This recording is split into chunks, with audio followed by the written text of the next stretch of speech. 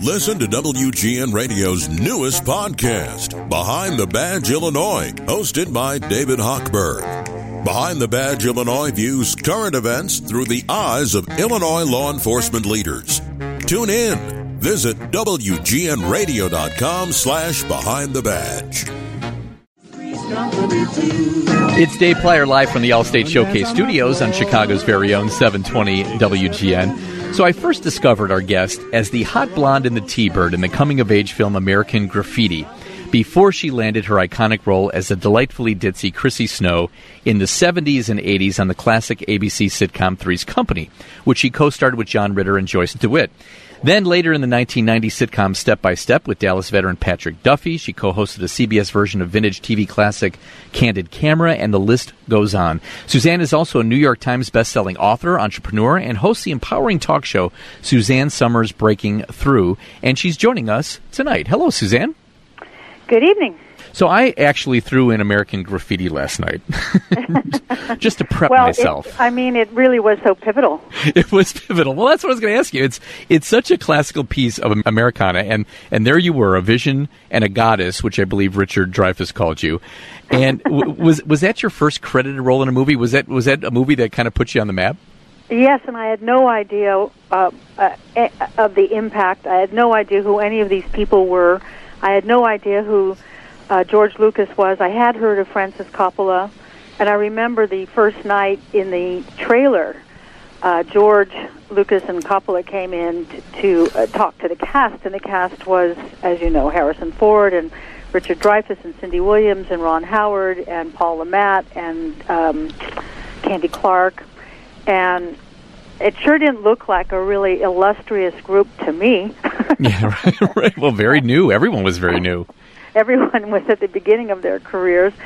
And I remember George saying to me, everyone's going to remember the blonde in the Thunderbird. And I thought, yeah, right. And then when I saw it, I was even more disappointed because it was maybe, 5 seconds? Yeah. And you just whispered. You just whispered your line, barely. And the night before, because it was my first speaking part ever, I practiced. I had a buffet for George. I could say I love you 100 different ways. And in fact, when I did my one-woman Broadway show, which was called The Blonde and the Thunderbird, right, we wrote a song. Ken and Mitzi Welsh wrote this special material for me called How Do I Say I Love You? And it was all about all the different ways that I figured out how I could just wow him.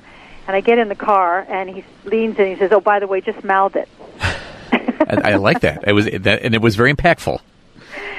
Well, that's why he's the filmmaker that he is. But, that's right. I made $136.72. Oh, so you're getting some residual checks too, then? Yeah, they've stopped coming, as you can imagine, about 40 years ago. And but it was the 5 seconds that gave me my career, and it was probably just because of the positioning. It was George Lucas.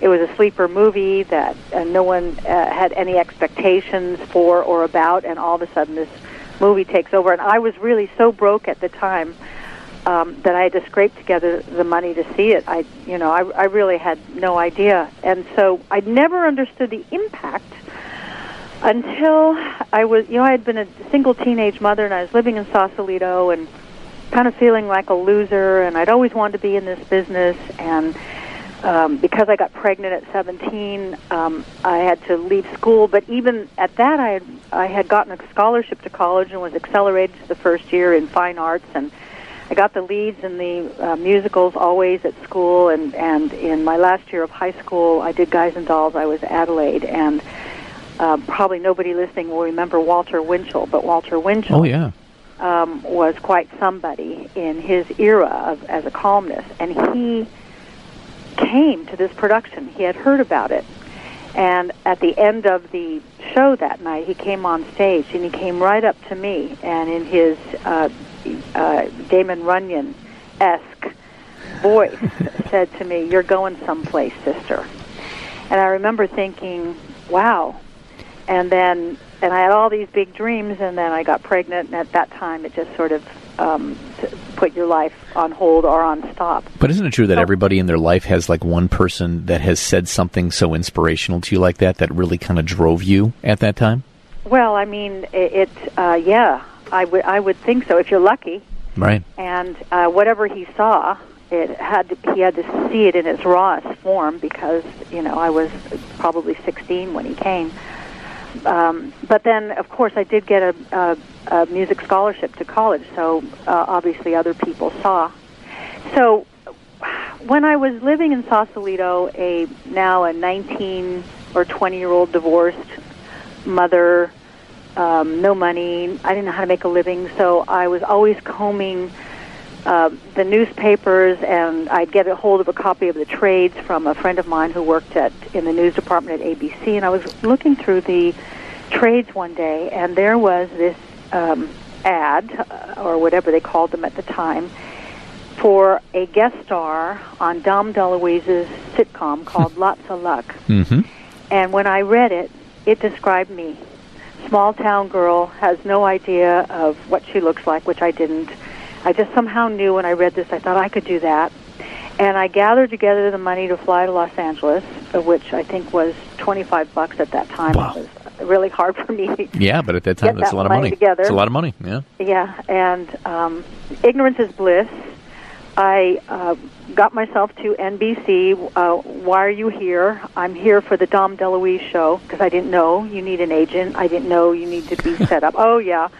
It's over there. Go down the hall. I go down the hall. I walk in. I see all these other girls signing in, so I signed in.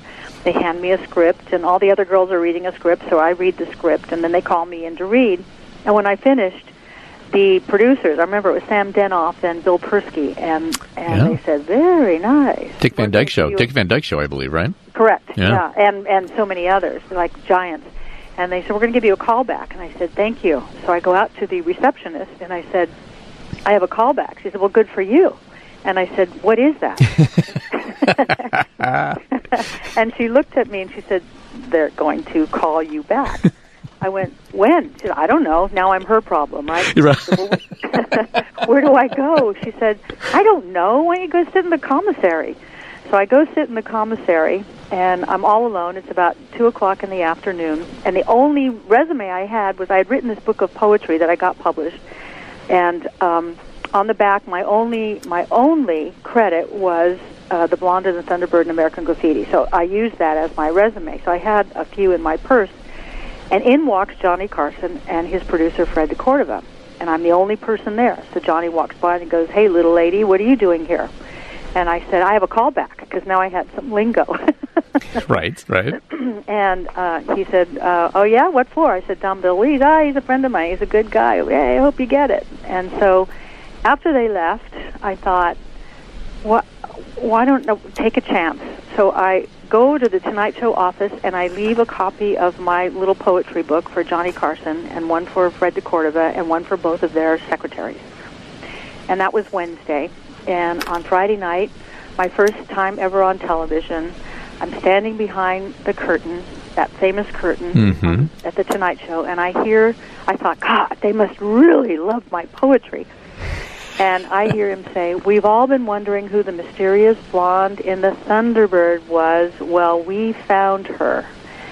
And they opened the curtain, and the audience went, whoo! And that was the moment I realized that American Graffiti had that impact, and that the blonde in the Thunderbird had impact.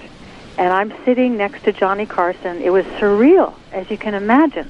First time on television, sitting talking to him, and he loved me because I was so unpolished and so unfinished that he started having me on every month to read him poetry with like this gimmick. And all of a sudden, then my poetry book became the #1 best-selling poetry book in America. Again, all surreal.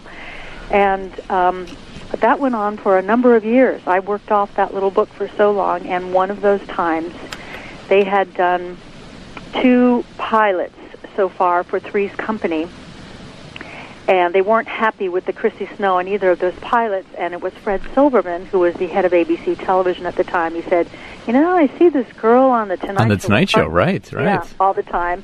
He said, let's bring her in, and that is how I got Three's Company. Well, One little line. One little line, that's all it was. And we're going to talk to Suzanne Summers about that next on 720 WGN. Dave Plyer on 720 WGN, and we're talking to Suzanne Summers about Three's Company, the complete series coming out on DVD this week, the Come and Knock on My Door edition, and as well as her groundbreaking health and beauty business. And by the way, this Tuesday, almost 30 years after the final episode aired on ABC, Three's Company, the complete series, Come and Knock on My Door collection is being released with all 174 episodes, 2 original pilots, never seen before bloopers. Both included John Ritter as Jack, as well as both actors who played the Ropers. And as Suzanne said to us before we went to break, there was a couple other people that played her role of Chrissy Snow. So how did you get the call? Another interesting story. I was then in love with my then boyfriend, Alan Hamill, who's been my husband now for 40. We've been together 47 years. That's incredible. And we were on a vacation in Eleuthera in the Caribbean, and we were flying home, and it was the first time that it had ever snowed in the Caribbean, and we're in this little, chopper kind of propeller plane to get to Miami, and hitting just terrible air pockets and thunder and lightning all around, and the pilot starts screaming, "Put your head between your knees, put your head between your knees." And there were 2 native ladies on the plane started wailing because they, "Lord, we're going to die! Lord, we're going to die!" And my boyfriend, who is now my husband, and I said our kind of last words to one another because we were just heading down, and I thought, oh my God, it's over. And I really was in this place, and somehow the pilot regained control, and we landed in Miami. And the next day, I'm back in L.A. I had moved to L.A. by that time, and no, I hadn't moved to L.A. yet. I was with him in L.A., and the phone rings from this friend of my husband who was sort of acting sort of like an agent, but she wasn't, and she said, I got a call from ABC for a show called Three's Company, and they're really interested in you. And I said, I almost died last night, and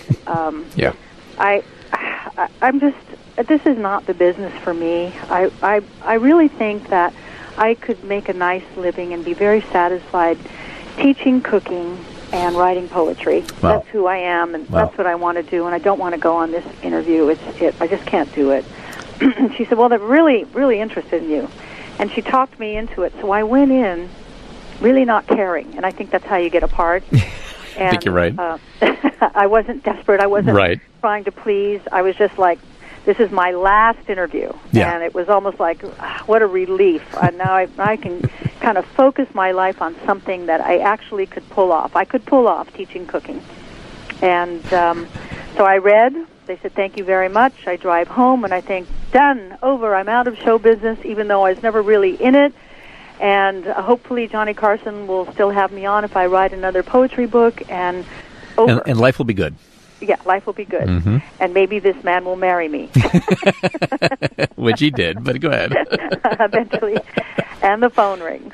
And it's this kind of an agent who wasn't really, no papers, nothing. She said, oh my God, you got the part. And I said, wow. I was so over. I said, what part? She said, Three's Company.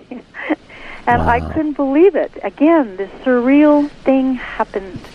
And I walked onto the set that first day with John Ritter and Joyce DeWitt, who were both so highly trained, feeling inadequate. And I told them all, I said, I just have to tell you, I have a supreme interest in this craft, but it was cut short by life events, and I will do everything I can to pull this off and learn. And there was one producer of Nichols, Ross, and West, Mickey Ross, who was an old vaudevillian, and he took me under his wing, kind of like Henry Higgins took Eliza Doolittle under his wing. Yep. And he worked with me in the way that, remember Nadia Comaneci and her coach? And her coach, yep. Remember Nadia do a flip on the board, and first thing she'd do, not listen to the audience, she'd look over at her coach. Absolutely. And he'd either give her a thumbs up or a thumbs down. Well, that's how the relationship. Mickey Ross worked with me. I would do a scene, and when I finished, I looked right at him, and he'd call me over, and he'd either give me a thumbs up or a thumbs down, and he taught me to hear the music of comedy. And I remember one day, if you watch the episodes, it's fun that these are all going to be out. The year one, I was hanging on by my claws, and I think I succeeded because it was so raw. It was so unpolished. It was so naive, and I was so naive. I even looked different. I'd never had my hair or makeup done professionally. Right. Yeah. By year two, professional people had started taking over my hair and makeup, and my look was changing, and I met this one hairdresser, Bjorn, who was always stoned, and he said to me one day, "Baby," and probably very creative, by the way. Very creative, and he said, "I think Chrissy Snow should have snow white hair and big pink cheeks and dark eyes," and I said, "Do it." So he made my hair snow white, and that's when the character really took off, because I looked in the mirror, and I looked like Chrissy Snow. And so one day, in kind of 3/4 of the way through the second season, I'm watching John Ritter, and it hit me. Oh, comedy is musical. It's set up, beat. I'm musical. I always got the leads in all the musicals. I get music. And that was when it took off. I got it. I was able to give her a moral code, what she would and wouldn't do, in a way that the audience would anticipate her, because they knew what she would and wouldn't do. It's delicious to do a character when the audience laughs before you do it. Right. Just the anticipation, exactly. Yeah. Exactly, so... Well, did the producers allow you to develop the character, or did they completely control what was happening in front of the camera, or did you have a piece of that? Well, after a while, the chemistry and the dance between John Ritter and myself, Jack and Chrissy, became so enormous that what we rehearsed in the rehearsal room was there. But they had isolated cameras on both of us, and because it was tape and not film, you didn't have to be so specific as to hit your mark. On tape, the whole set is lit. If you're doing a film series, you can't ad-lib because it's only lit for that X that's on the floor. I find film very limiting in that way. And so when the audience would laugh at something we didn't anticipate in rehearsal, Jack and Chrissy would keep on going. And those were those delicious moments that couldn't be written. They were just incredible.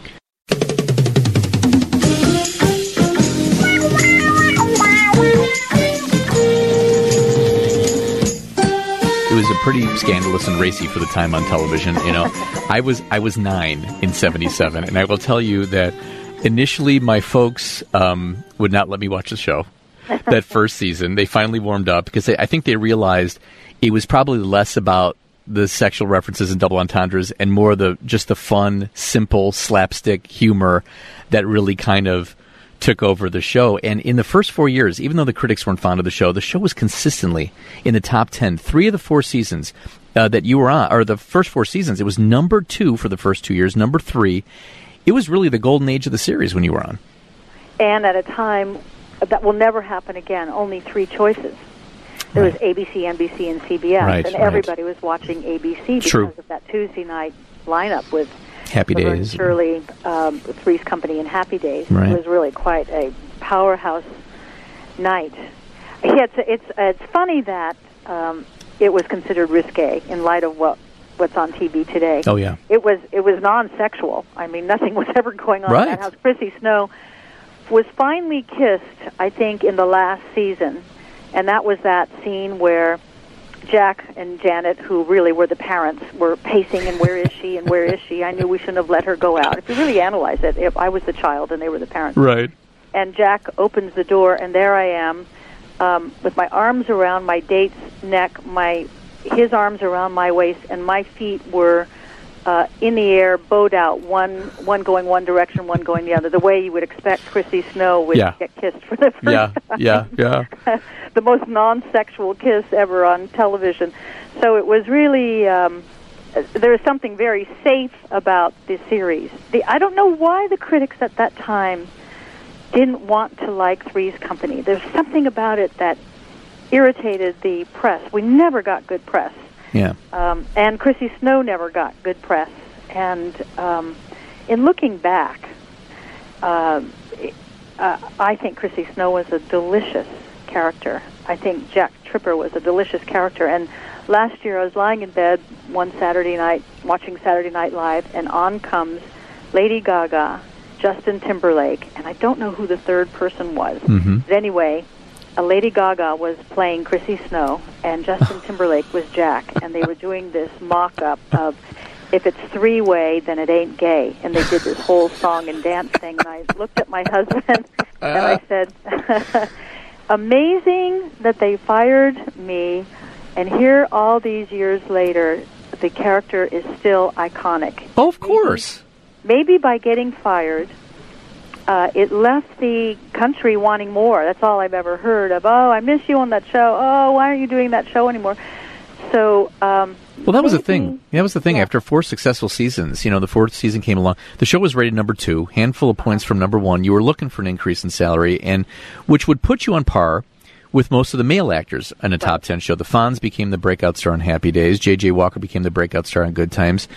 And although it was truly an ensemble, you, John, and Joyce, producers felt John was the star of the show, and that raise was never going to come. And was it because it was a time in history where it was more of a male-dominated business that was running it, and they didn't recognize the contribution?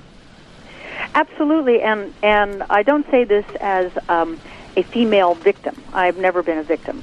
But my contract was up. I had every right to renegotiate. Yeah. When I went in and said, the men in television on lesser shows than mine are making 10 and 15 times more than I am. Yeah. And I have the highest demographics of any woman on television at that time. They wanted to make an example so that no other woman in television at that time would get uppity and ask for parity. And I had gotten an inside call from someone at ABC very high up, and they said to my husband, they said, look, they're going to hang a nun in the marketplace, and it's going to be Suzanne. So just know that going in. And I thought, why would they want to get rid of Chrissy Snow? Yeah. Why would they want to do that? That's like getting rid of Edith. Yeah. With Archie Bunker. I mean, well, even Archie as a Bunker's viewer, great, but he needed Edith to play off of, and same thing. And I think the reason that John never talked to me again was he was so angry at losing his great sparring partner. Yeah, that's a shame. Because I was going to say, the relationships didn't get maintained after that happened. It still was a top 20 show, but it wasn't the same. It wasn't number 1, number 2, number 5. Right. It dropped quite a bit, and it's a shame that it broke some of the personal relationships. Oh, terrible! You had going on too. It's an interesting story. This Mickey Ross, who took me under his wing. I believe. This is my belief, that in that process, he fell in love with me in the way that a father would desire his daughter but knows it's wrong. And so there was never any overtures. But when I married Alan Hamill, his demeanor towards me changed so much. And when the day of the negotiation came, when my contract was up, it was my husband, who was then my manager, who went in to ABC, the lawyer's office. His name was George Sunderland, and Mickey Ross was sitting there. And my husband always describes the scene. He walks in, and Mickey Ross is a chain smoker, and he smokes with his thumb and his first finger, one of those kind of smokers. Mm-hmm.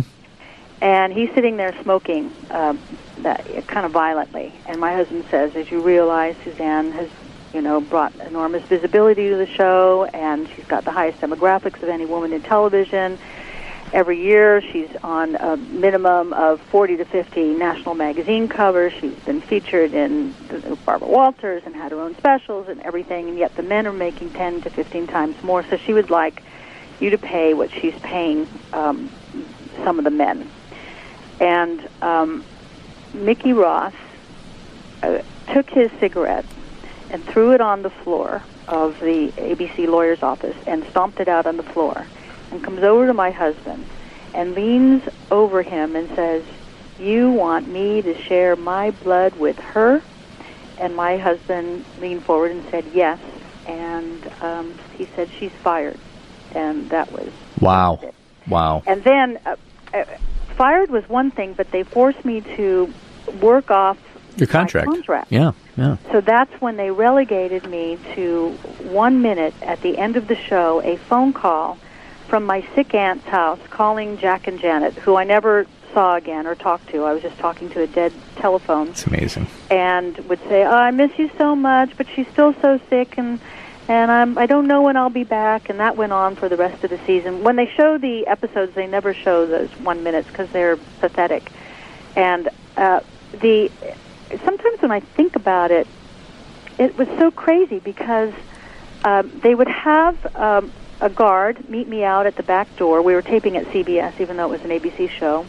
Walk me into a cordoned-off corridor. I wasn't allowed to interact or see anybody else in the show, That's like so a prisoner. horrible. Yeah. I'd go in. My hair and makeup person would do my beauty stuff, and then I'd be taken out to this poorly lit little corner set away from the other set. I didn't see one person from the crew, a chair, a lamp, and a telephone, and I'd do my minute and then go home. And I would leave crying every week because it was so wrong. It was so wrong. So it was, I think after that, there were, I remember at one of the NatP, or whatever the convention is where they sell syndicated shows. Yep. I think it's NatP. One of the executives got up and said the loss in syndication fees with the firing of Suzanne Summers is in the untold millions and maybe more, because the shows without the Chrissy Snow character just don't get the same revenue as the other ones. I bet. So I think after that, the next one who asked for money was Roseanne, and they gave it to her. No problem. She got $750,000 a week. And people go, $750,000? Well, if you knew what the back-end revenue, if you knew that this goes into billions, it's chump change. And this business is one that there are no guarantees. If you go to law school, you'll be a lawyer. If you go to med school, you'll be a doctor, and you're going to make an income. Some are better than others, of course. You are an actor, or you study acting, or you have ability. You're never guaranteed that you will ever get a job. Think of all the talent that's sitting there that will never be seen or heard. So if you do hit it, if you do luck into a Three's Company, it's your golden moment and to make the most of. And I had never had any money in my life, and I felt very deserving of it, that I sold as many tickets as any of those men that were getting paid those enormous salaries. So. Sure. Now, I know you said you didn't really speak to anybody for so many years now, and I know you had Joyce DeWitt on your show a couple of years ago on YouTube, and I remember when it came out, and I remember where I saw it on social media, where I saw it that it was happening, and I remember watching it that day. It was such a sense of urgency to see the two of you together. And I'm looking at it on YouTube now, 1.1 million views. That must have been pretty emotional.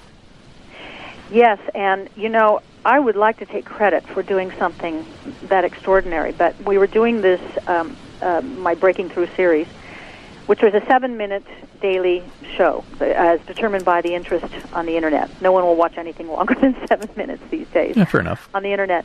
And one of my young producers in New York came up to me and nervously said, "I took the liberty to call Joyce DeWitt to see if she wanted to come on your show, and she's amenable to it if you'll talk to her first." And I said, I got mad at her. I said, "Who gave you the authority? I've never talked to her. We don't talk to each other." So I go back to my hotel room that night. I'm lying in bed in the dark, and I thought, how stupid, Suzanne, how small, how unevolved, Suzanne. And I went in the next day and I said, "Forgive me for my knee-jerk reaction. You are so right. What a brilliant idea." She said, "Well, the only caveat that Joyce has is that she'd like to talk to you first." And I said, "Absolutely." So I called Joyce the night before, and she said, "I just want to make sure you don't ambush me." And I said, "Oh my, you don't. It's been years since I would never do that. I would not have done that even then either." I said, I think this will provide closure for you, for me, for those who cared about that show." Yeah. I said, I have one thing I want to ask you. And she said, yeah. I said, I would like to not see you before the show. I would like the moment that we see each other for the first time in 30 years to be the moment that is on the air. Oh, you could tell. Agreed to that. You could tell, yeah. When she came out, that was, and it was genuine. My heart just flooded with feelings at that moment of these two women shared a moment in time like no one else ever will again. There will never be that kind of narrow focus on one particular program because we have such diversity now and the Internet, which didn't even exist then. Right. And weren't we lucky? And that's what I really wanted to just provide closure and gratitude and, remember the good things. Well, it just tells you the power of the show and the role it played in the world of pop culture and television history. And the power of forgiveness. Absolutely. It's a gift to give yourself. And it was like I have very few things in my life that I've hung on to. I've pretty much worked through everything. That was one of those things hanging out there. And now that's okay, too. And I'd had the opportunity to talk to John 1 month before he died. 30 years had gone by. And I'm having my hair, I'm in the shampoo bowl at a beauty salon, and the receptionist comes up and says, you have a phone call. And I said, can you take a message? I'll call back. She said, it's John Ritter. And I sat up with my wet hair, and I went into this little back room, and there was John. And he said, look, I forgive you, which I had to deal with that a little bit of, right. Well, okay, yeah. All right. It was just a bit of a, wow, we're coming from two different places. Right, but I said, right. I went past that, and I said, I can't even tell you what it means to me to talk to you. And he said, look, I'm doing a show called 8 Simple Rules, and the writers have written this dream sequence that in my dream, Janet and Chrissy are in the dream. And I said, people have wanted to see a reunion for so long. I just feel there's a better way to do it. And I said, I have wanted to work with you ever since I left that show. There was something about you and I that was magic. I don't know if it's a continuation of these two characters or it's two that are like it or something completely different, but we have magic together. And if you won't take this the wrong way, now that we've rekindled, let's look for that project. And we both agreed, let's look for that project. And then a month later, he was gone. So I found resolution with him. I found resolution with Joyce, and I did not walk away from being fired bitter and angry. I used it like judo. When I sat in my living room in that first year after being fired, questioning myself, why did I do it? Why wasn't I just happy with the salary I was getting? It wasn't like it was bad. It just was 10 to 15 times less than the men, but who did I think I was? I was questioning everything, and I heard a voice. I hear voices, and the voice said, why are you focused on what you don't have? Why don't you focus on what you do have? And I thought, what do I have? What do I have? Geez, I have enormous visibility. Every person in this country knows my name. So I went to my husband and I said, I sing. And I said, I've done these specials and I'd like to go to Vegas. And so we put together a Vegas act. And I went to Vegas, and 5 years later I'm walking on stage with Frank Sinatra. He was Male Entertainer of the Year, and I was Female Las Vegas Entertainer of the Year. And during those times, during the day that I was doing nightclubs, I started writing my books. And I think, in the end, it's all perfect. I think I got that enormous visibility. I wasn't looking for it. I think it all leads up to what I'm doing now, which is this work I never thought I'd be doing. Which is incredible. I mean, you've got this huge entrepreneurial side that started with the Thigh Master in the early 90s, and now you've evolved into an incredible line of health and beauty products. And we're going to talk about that and more with Suzanne Summers next on 720 WGN.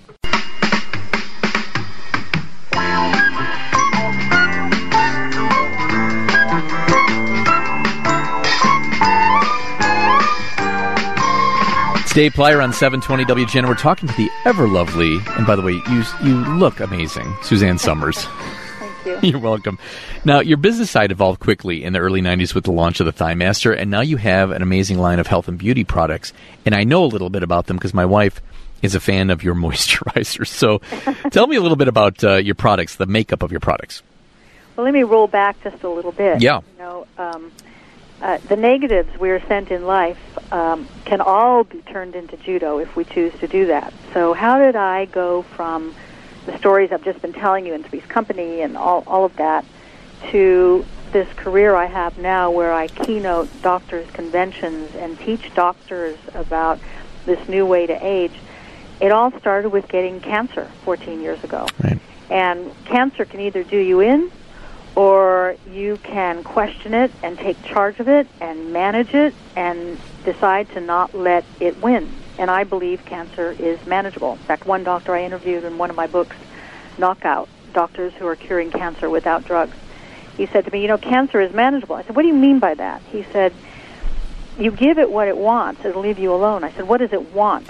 He said, it wants good nutrition and it wants a detox body. And so I decided instead of chemotherapy that I would change everything about my life, change the way I ate.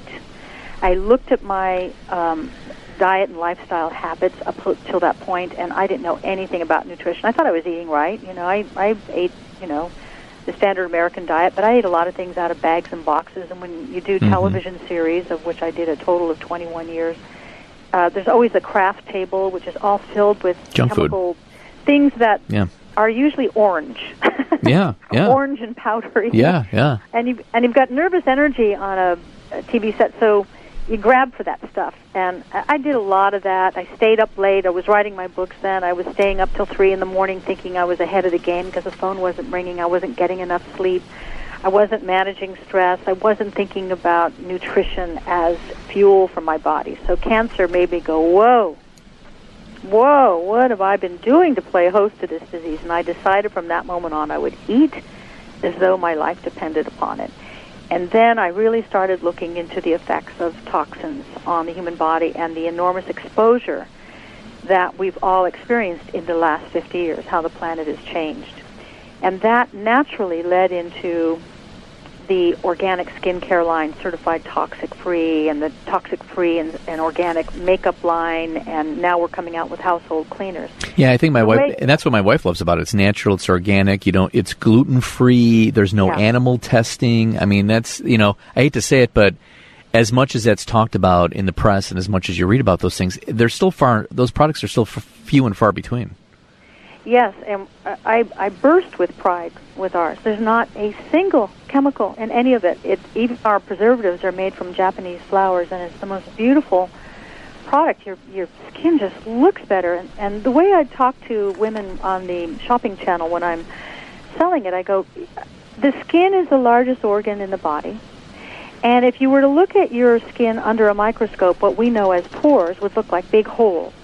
So imagine you've got this covering all over your body that's got big holes in it, and now you're rubbing and slathering lotions and potions filled with chemicals. Well, where's it going to go? It's going to drop into those holes, and then it's going to find its way in your bloodstream, and then it can't do anything good. It's going to go look to do something bad. I think you're talking about things people think about all the time, but really don't do much about. Right. And I think in today's world, we have to. The epidemic of environmental diseases is unbelievable. The kids in school have ADD, ADHD, OCD, bipolar, autism, dyslexia, dyspraxia, schizophrenia.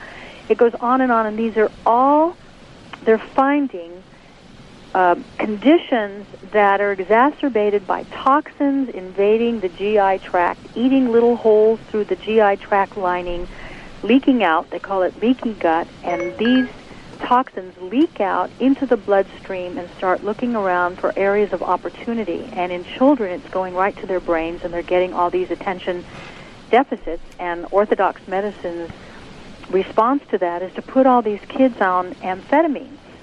So I was talking to a doctor the other day, and I said, I think half the people in my grandchildren's schools are on these drugs. He said, only half? He said, that's pretty good. He said, it's horrible. And he said, not only are these amphetamines, like, I won't even name them. I don't want to get in trouble. First of all, I'm just having a hard time with you saying the fact that you have grandchildren, but go ahead. But yeah, as I always say to my grandchildren, whenever anything happens, I go, because I'm and in chorus they all go, a different kind of grandmother. That's cute. That's cute. That's cute. But you've got all these skincare, makeup, body care. You've got an organics line. You've got supplements that you sell as well and are put together. What are some of the supplements? There's some things for bones. I mean, obviously that's an issue for women. Right. Well, I believe in supplementation. If the soil wasn't damaged and the air wasn't full of pollution and acid rain, etc., we wouldn't need to do any of that. But the fuel that keeps our bodies running has degraded, so you got to supplement to give the body what it needs for optimal performance. So if the most important thing anybody could take, if you only took one. I know you're going to think I'm going to say a multivitamin, which is important, but I'm not going to say that. The most important thing every person alive can take now because of toxins is a probiotic every morning and every night. And that is because of that phenomena I'm telling you about, how the toxins get into the GI tract and eat through the lining. It's because the eco-balance is not right from overuse of antibiotics, overuse of over-the-counter drugs, from diet sodas, chemical processed foods. The balance is off. And so what you have to do to strengthen that barrier wall so you don't get these leaks and have it, wreak havoc in your body, is to replace the good flora on a daily basis in a polluted environment that's trying to wipe it out every day. You have to stay ahead of the game. So probiotics, and then from there, then you go to fish oil, essential fatty acids, essential for life, but the body doesn't make it, so you have to get it from the outside. And our fish has been damaged. It's terrible. I mean, really. Yeah. It'd be better to get it from food, but if it's not there, if the fish you're eating is laden with mercury and PCBs and all those things, heavy metals, kind of counterproductive. So the human body is 90 trillion cells, approximately. I don't know who counted, some really anal person, but anyway, that's the count. Okay. Let's say give or few on either side. Now, and every one of those cells has a membrane around it, and that membrane is made of omega-3 essential fatty acids. You get that from coconut oil or olive oil or flax oil or quality grass-fed beef, pork, lamb, and the byproducts of those animals, as long as it's organic. There's one other thing on the SuzanneSummers.com that would be of interest. Yeah. We are under a great attack from electromagnetic radiation and electromagnetic frequencies from smart meters from our electric company are putting in. They're creating grids over our houses, and this affects the heart, the brain, the electrical system of the body. But cell phones, there finally is research that cell phones are now being associated with meningioma tumors and developing glioblastoma and things. And this was in the British Journal Occupational and Environmental Medicine journal. So I am a spokesperson for a company called LifeWave, and they made a chip that you put into your cell phone between the case and the cell phone. I think it's, I don't know, is it $100? Is it under $100? Maybe it's $70, but I really should know, but I don't know. Okay. It's such a worthwhile investment. It has all the testing on SuzanneSummers.com. We use the most prestigious lab in America to do this testing. It protects you from electromagnetic rads from your cell phone by 98%. And you've seen on television where they're talking about women who keep the cell phone in their, breast pocket. They're getting breast cancer, and little boys are keeping it in their pocket and they're growing third testicles. Oh, I think people think about this all the time, that cell phones can cause something like that, and they don't really think about it. And you wonder if in 20 years or 10 years you're gonna hear about it like cigarettes, for so many years. This thing is a one-time buy. It doesn't wear out. Yeah. It's and I should know the price and I don't, but in the big picture. And if I had small children, and all my grandchildren have this because their brains are not formed yet, protect their brains, and you just put it between your cell phone case and your cell phone and think of that protection. I think that's one of the most extraordinary new products out there on the market because of the enormity of cell phone use. And that's the LifeWave Matrix 2, and you can find that also. Matrix 2 on SuzanneSummers.com. Right. Thank you so much for spending some time with us, Suzanne, tonight. It was absolutely a pleasure. Thank you for stimulating my brain to remember those very pleasant memories. It was my pleasure. Thank you so much again. Enjoy your Sunday. I will. Thank you. All right, much more ahead on 720 WGN.